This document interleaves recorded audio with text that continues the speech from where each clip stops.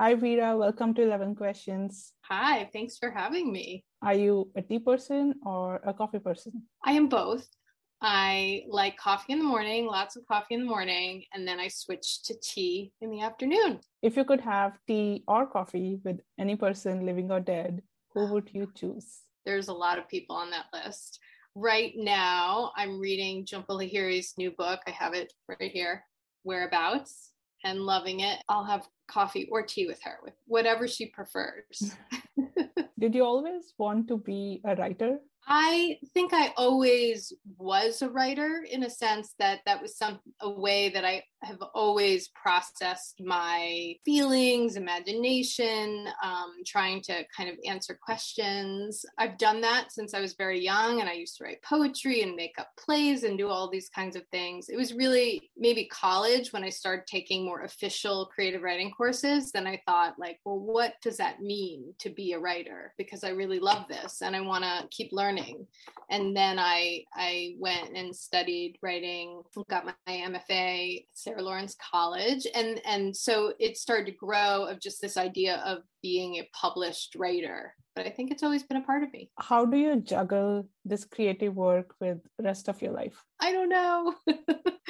I think I feel really lucky to be juggling it, in the sense that it has become a real job for me. And that is definitely a dream come true. But it is one of those jobs that, because it means so much to me, it's kind of always with me. And then, just regular life and other responsibilities and family and friends. And, I teach creative writing and I visit lots of schools, but that's all, I consider all of that as my kind of job as an author. So it's a lot and it's always there. And I never feel like I'm kind of clocking out. I have to work on that a little more, like on a Sunday, to just settle down and try not to think about the working world. I just try to figure it out every day, honestly. Your latest book, How to Find What You're Not Looking For, what's it about? That is about an 11-year-old girl named Ariel, who is growing up in 1967 Connecticut, and her parents run a Jewish bakery. She's Jewish, family is Jewish, and her older sister falls in love with an Indian college student. Ariel's parents are not in favor of the marriage, and Ariel suddenly has to look at the world in a different way. She's thinking about her sister's choices. She's thinking about her sister's boyfriend, Raj, and she really likes him, and she's wondering why her parents are feeling that way. And then she just has to look at the larger world of her identity as a Jewish person, as a white person, and Raj's identity and Leah's decision, and what does that mean? And what does it mean to empathizing with kind of all the characters in her family? And she also has her own obstacles in school, and she has a bully that's saying anti-Semitic things to her, and she has something called dysgraphia, which is a learning difference that she's trying to figure out, just how to work with that. And so there are a lot of things coming together for her, but the book is inspired by my own parents' marriage in 1968. And so my Jewish mother married my father, who's originally from India and is Hindu. And they also had some issues in their family when they first decided to get married, particularly my Jewish grandparents, because my father's parents weren't living at the time. They had already died. My Jewish grandparents, had reservations at first. They were not in favor of the marriage at first. So I wanted to kind of not write my exact parents' story, but figure out how, because that's how sort of I came to be in my identity, and figuring out a story that I could use some of those ideas in the context of 1967. That's the long answer.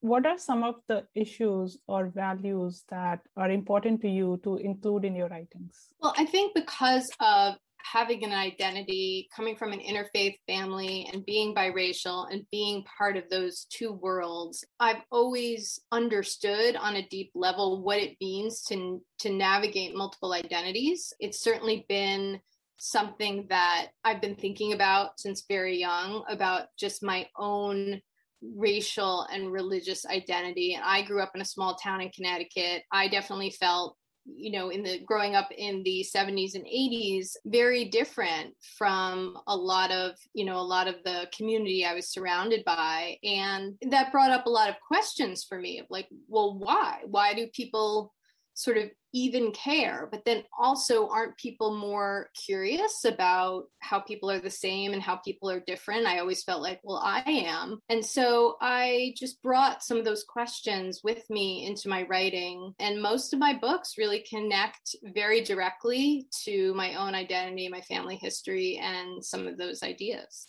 What do you find most challenging in the writing process? Oh, there are so many things. I think certainly writing a novel, it can be like running a marathon, and it takes years for me to write a novel. I'm not the fastest writer. I can't just kind of like bang out stuff. I'm amazed sometimes at people's ability to, like word count. Sometimes I'll hear on Twitter, somebody's word count per day, and I'm like, they're writing like 2,000, 3,000 words per day or even more. And I'm lucky if I write 1,000. 500's a more comfortable word count for me. And so I've really adopted the kind of slow and steady process of a little bit every day, and maybe not even every day. I've seen what that does. If you're consistent and you keep going, that can add up to a lot over a year. So I have more faith in that now. It is definitely how I have to work. And also just freeing myself that getting the words down and getting out that draft, I will revise it many, many times. And now I've been through that process several times. I have trusted readers and fabulous editors, so I'm lucky to have those things. And I know that it's okay if the first draft is usually filled with so many questions and problems. I don't find that scary anymore. I find that it really is just one step in the process. So it's hard, but I love it. I really do love it so much. It just makes me feel whole somehow as a person. So that's why I keep doing it.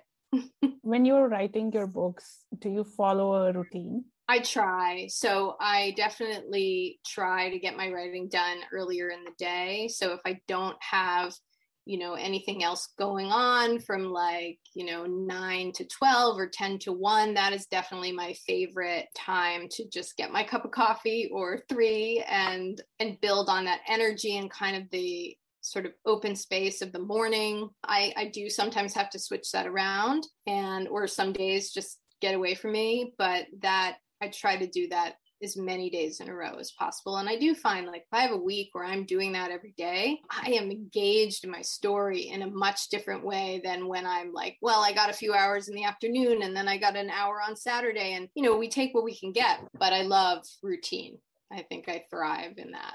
And when you're not writing, what else do you like to do? I do have a family, so I'm often managing things in the household and kids and things like that. I have a cat. I'm a big cat fan. So, cuddling my cat. I enjoy cooking when I have time. Often I am just cooking because there needs to be dinner on the table, but I love when I don't feel that pressure, and it can be a creative space for me. And I think food has always been a place where, I write a lot about food, and I've been able to kind of connect to the food cultures in both sides of my family. So I think that food has become more important than just kind of recipes and eating for me, and is often why I write about it and love to read about it. So I do love food writing and food memoirs. I love reading that. And I have enjoyed drawing and painting in my life. I haven't done it in the last few years, but it is something that I want to sort of keep a hobby and just play around with it when I can. So I hope I go back to that at some point. If you were to be deserted on an island with only 3 books, which books would you take? Oh gosh, some of the books that were really important to me as a young adult writer, and I'll just kind of always go back to Jhumpa Lahiri's Interpreter of Maladies. That was a really important book for me. Also, I read Paul Auster's Moon Palace, which is a really funny book. I've read it several times now, and it kind of changes the feeling. The feeling changes for me every time. And those 2 books I read probably in a similar time, and they made me want to be a writer. And many books have made me feel that way, but those books I really remember. And then also I was reading a lot of Jane Austen in a class in my master's program. I think my favorite Jane Austen is Emma, but I was reading her books really fast. and I was reading like one book a week. We would do like one of her books a week. And that really helped me look at novel structure and story structure. Because if you read, Emma or Pride and Prejudice or whatever, just like in a week, and you just see it beginning, middle, end, I could really see this structure that she was working with. So I guess I'll throw Emma in there.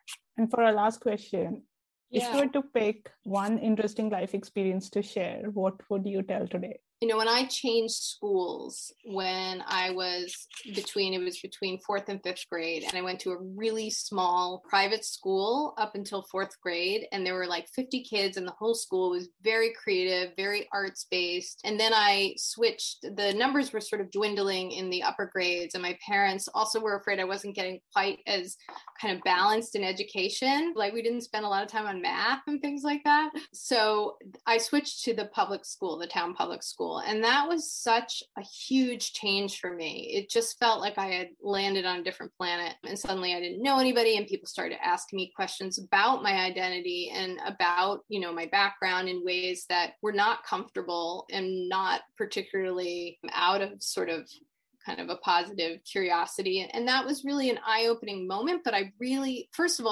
turned to writing and books at that time to kind of keep me company when I didn't have any new friends. But it really did give me a view of the world that I'm glad I have, because I think it allows me to be sort of fluid and empathize with a lot of different life experiences. And of course, it's become something that I write about, that if I hadn't had that difficult time, maybe I wouldn't be the writer I am today. So that experience, I think, was very important for me. Yeah, some of these experiences make us better people, even if they are unfair or they shouldn't happen to anyone, but they also shape you. Absolutely. Absolutely. And that's the end of my 11 questions for you. But before we wrap our chat today, I want to tell you how much I loved The Night Diary.